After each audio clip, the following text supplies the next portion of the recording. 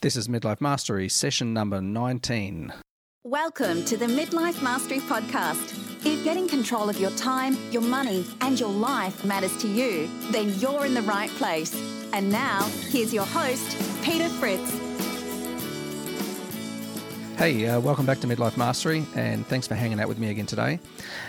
This time around, I want to talk to you about something which I've been guilty of for a large portion of my life, especially in my 20s and 30s, I guess, and that is this issue of comparing ourselves to others. Now, there's plenty of stuff out there that'll tell you that there's no point comparing yourself to other people, that we all are traveling on different paths, that it's not good for your own progress and that kind of thing.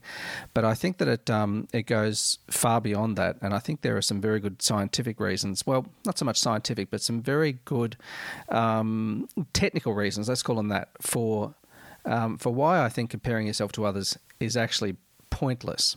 Now, when we're young, we do lots of stupid things, and it's mostly because we're ignorant, we're impulsive, and really our brains don't fully develop until we're in our 20s. But most of these things that we do, we tend to grow out of. But sadly, one of those things that we don't really, a lot of us don't grow out of, is comparing ourselves to others. And its evil twin, FOMO, fear of missing out. Consumerism is probably largely to blame. It's been said that we receive anywhere between 3,000 and 5,000 marketing messages every day. So, we're conditioned to play what I think is one of the stupidest of games, and that's comparing ourselves to each other. Because no one wins that game. Even if one day we find ourselves breathing that rarefied air that's only found at Buffett's or Kim's or Branson's altitude, there's always going to be someone who's richer, happier, smarter, healthier, or even more widely respected or envied than us. On a more suburban level, our friends, they might live in a nice street, drive a flash car, holiday in the Maldives, while we're struggling with just being average. But even if we aspire to a better life with nicer things, which of course is fine, I've got nothing against that, then we're still making what I think is a fundamental error when we compare ourselves to others. Let me explain to you why. I think it all comes down to, well, not all of it, but I think a good part of it comes down to basic data. Have you heard of the butterfly effect? I wrote about this some while back, but essentially what it means is that the slightest variation in data at the input stage produces wildly different outcomes at the output stage. The phrase was first coined back in 1969 by American mathematician Edward Lorenz.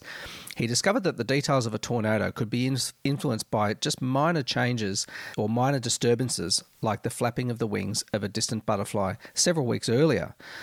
What this means for us in a practical sense is that the people that we compare ourselves to, they will have received different input data, wildly different input data to us. So their outcomes are bound to be different.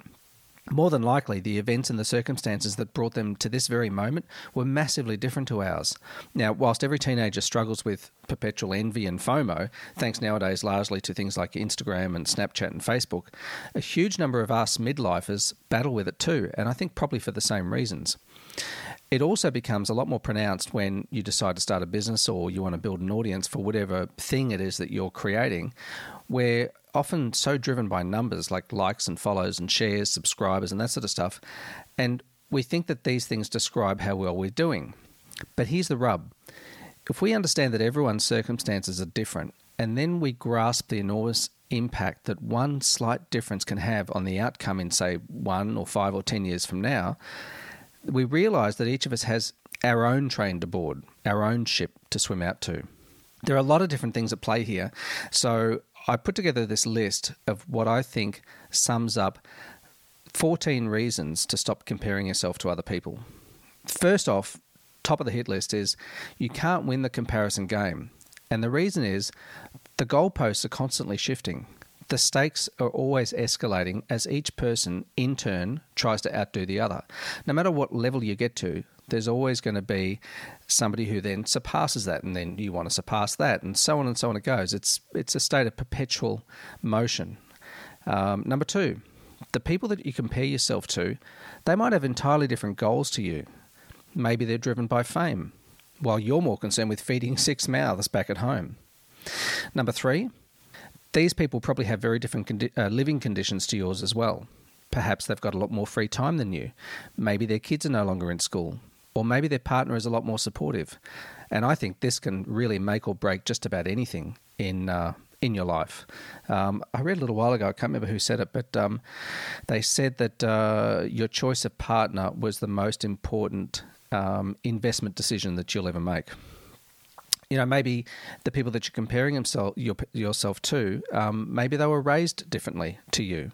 There's so many different things, who the hell knows what the differences were in or are in their living conditions. Number 4, what's important to somebody else might not be what's important to you. It's so important to do what matters to you. And I think this principle has to guide every decision that you make. Otherwise, you're going to fall flat on your face, or worse, you'll one day realise that you've just been an imposter all this time. Number 5, this is a common thing, I think, especially with younger people, is they think that a celebrity's life is all rainbows and unicorns, but it just isn't.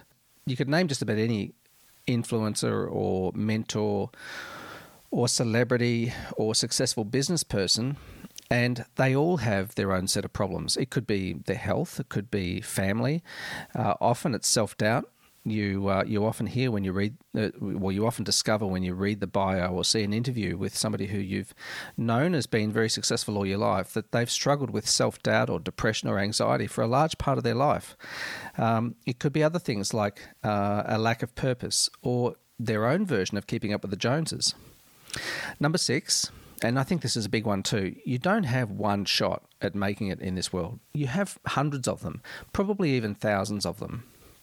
Number 7, breakthroughs often happen when you stop being so attached to the outcome. I think there is a lot to be said for that saying, do the work devoid of the outcome. It seems that this old law of attachment and release, when we're really attached to the outcome, it always seems to elude us. There's nothing wrong, of course, with having lofty goals and plans and dreams and ideals and all this kind of stuff. But the thing is that when we become so attached to them, when we have to make money out of them, when we have to be successful, when we have to, have 100,000 followers, it seems that something in the universe just says, no, I'm not going to give that to you because you're just too desperate. I mean, you think back to when you first started dating, This principle carries through on just about everything. When you're really desperate, it's like whatever it is that you're trying to attract into your life, it knows you're desperate. So it says no thanks. So I think that's a big one. Okay, number 8. Like happiness, success is usually a byproduct of focusing on something else, like simply doing the work, regardless of the outcome, or delivering a great service, or doing something in the benefit of others, or perfecting your craft, becoming great at what you do. Usually the things that you seek are byproducts of the things you do. And when you're doing those things in the spirit of service and becoming good at what you do, then usually the things that you want come naturally as a byproduct of that. I was just reading one of the chapters in Tim Ferriss's book, Tribe of Mentors, talking about when he was undertaking tennis coaching. And the person who was coaching him, I can't remember his name. I should have checked first before I came on the mic. But he was saying that you need to try a little less harder. You need to hit the ball a little softer. You need to relax into it more. That often winning and succeeding comes through trying a little less hard. And I think there's a lot of truth in that. Okay, what are we up to? We're up to number 9. Those who seek short-term gains usually suffer long-term pain. I'm a big believer in playing the long game. I think that there is kind of a law at play here which is often hard to isolate, excuse me, but I think that when you go after short-term gains in just about anything you care to mention, there is some kind of counterbalancing effect that happens down the line. And I think that if you build a solid foundation of doing the right thing for the right reasons in the service of others with a long-term view, then I think it's pretty hard to fail. I think long-term you'll always win if you take that approach to things. Number 10, I don't really think it's possible to miss your train. And this goes back to one of the earlier points I made about how you will have many opportunities. You don't just get one shot. And the reason why you can't miss your train is because it's yours. It's not someone else's. It's waiting for you to get on it whenever you're ready. And there's not just one of them. I think there's a whole fleet of them waiting for you. So I would say to you, find one that seems to fit your present stage in life and the things that are important to you now, and jump on board. And if you don't like it, get off it early and then go choose another one. Sometimes one of the most important traits of a successful person in all sorts of different endeavours is that they know when to quit, and they quit early. Or they quit before they begin because they know that it's going to push them in the wrong direction. It's going to require things of them that they're not prepared to give, certainly not for any length of time. Okay, number 11. The people who really succeed get through their failures quicker than their contemporaries. And this kind of dovetails into what I was just saying. You need to eat shit when you need to and then just move on. It's quite a skill that you develop over time, where you realise where something is not going the way you want it to, where you realise that it's a sunk cost and there's no point throwing good time after bad or good money after bad, and you know when to quit, and you quit early. You get through your failures as fast as you can, because it's very, very difficult and highly unlikely that you'll have a big hit first time around or second time around. You need to get through your failures as fast as you can. Number 12, never pursue something that doesn't sit well with your values. Your beliefs can, and I think should, evolve over time, but compromising your values will usually kill the best laid plans in the end. You don't want to have to compromise your values to achieve an outcome. Now, I've been guilty of this when I was much younger. When I was selling stuff, it's when you're young and you're hungry and you want money and you want fancy stuff, it's very easy to, do things a little bit on the, not so much sleazy side, but you don't tell the whole truth. You embellish things more than you should, and it just never feels right afterwards. So make sure that whatever it is that you're doing, whatever you're pursuing, the work that you do always sits comfortably with your values, and recognize that your beliefs will probably evolve over time, and they will become more rounded, and you'll become less black and white about things. The shades of grey will grow over time and expand. All right, number 13. Just because someone has 1 million followers on social media, or they've acquired and renovated, say, 6 investment properties, doesn't mean that you're cut out for the same thing. There are 1 million different paths to success. And when you realise that your definition of success for you is the only one that matters, then it's a whole lot easier to know where to focus your efforts. It's easy to look at somebody who has done really well at X, Y, Z and think, oh, well, that's what I've got to go and do. But, it couldn't be further from the truth. There are so many variables at play when it comes to how or why a person became successful at something that your chances of copying that is very, very remote. And the fact is that certain personality types and certain people with a certain type of experience and upbringing and values and beliefs and everything are better suited to certain pursuits than others. So, I think it's very, very important not to think that, one particular path is the only path. There are many different paths to success. And the last one, number 14, this is one I try to get through to my kids as often as I can. And this is one of the biggest lies I think we've all been sold, and I keep saying it time and time again. And that is that we can have and be anything we want. Now, this is nonsense, because each of us is blessed with our own unique set of superpowers. I could want to be a pro basketballer all I like, but the odds of a 49-year-old short ass like me getting into the league is about 1 billion to 1, and I don't like those odds. So I know it's much smarter to focus on my strengths than waste my life wishing for something that's pretty much impossible. So that's my top 14 reasons why I think it's a waste of time and it's pointless comparing yourself to others.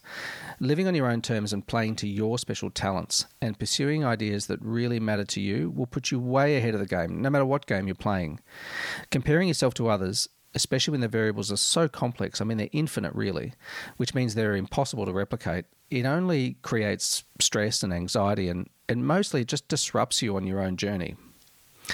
Our lives are really short. I don't need to tell you this. I probably say this all the time, but you know that. Ask any 80-year-old.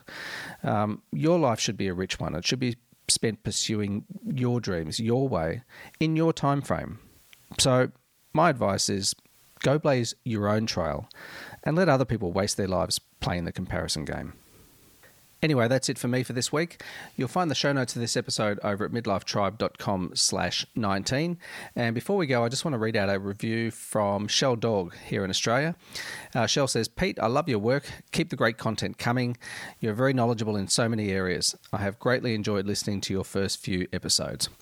Well, that's lovely to hear, Shell. Not so sure about the knowledgeable in so many areas, but I appreciate the vote of confidence. If you've enjoyed this episode, then why not subscribe? And if you could leave an honest rating and a review like Shell did, then that would also be wonderful. And it helps others to find the show because it somehow impacts the algorithms with iTunes, and it just makes it easier for the show to be found. So that's it for this week. Until next week, enjoy the rest of yours, and I'll speak to you then. Bye-bye. Thanks for listening to the Midlife Mastery Podcast. For more ideas on creating the perfect second act, go to midlifetribe.com and learn how to master your time, your money, and your life.